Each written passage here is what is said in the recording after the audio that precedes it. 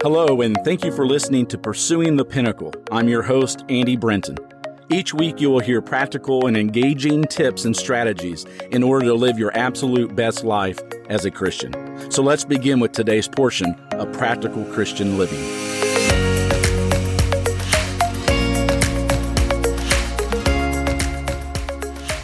It's been said one of the oldest methods of catching monkeys is so simple you would seriously doubt its reliability, although it really does work.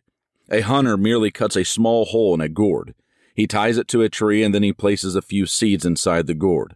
Soon a monkey happens by and, overwhelmed with curiosity, reaches through the tiny hole to explore. Feeling the seeds, he scoops them up in his hand and tries to pull his fist out of that tiny hole. To his dismay, he finds that he cannot free himself. He stubbornly refuses to let go of his precious treasure and keeps his fist closed until the hunter returns and captures him.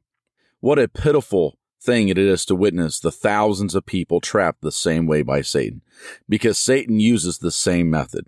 You see, Satan baits the trap with physical pleasure, social acceptance, and a numberless other types of precious treasures that are so important to us. And then we, like little monkeys, grab and grasp and make tight little fists around our treasures, only to discover that we are trapped in an existence of worldliness.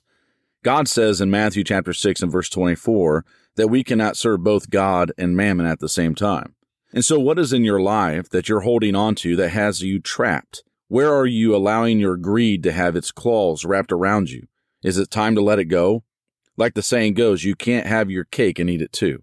Jesus said in Luke 17:33, whoever tries to keep their life will lose it, and whoever loses their life will preserve it.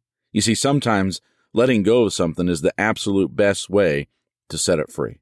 And so ask yourself a question. What will you give in exchange for your soul? You see, Christ offers you union with Him, righteousness, salvation, power, fellowship, glory, and so much more.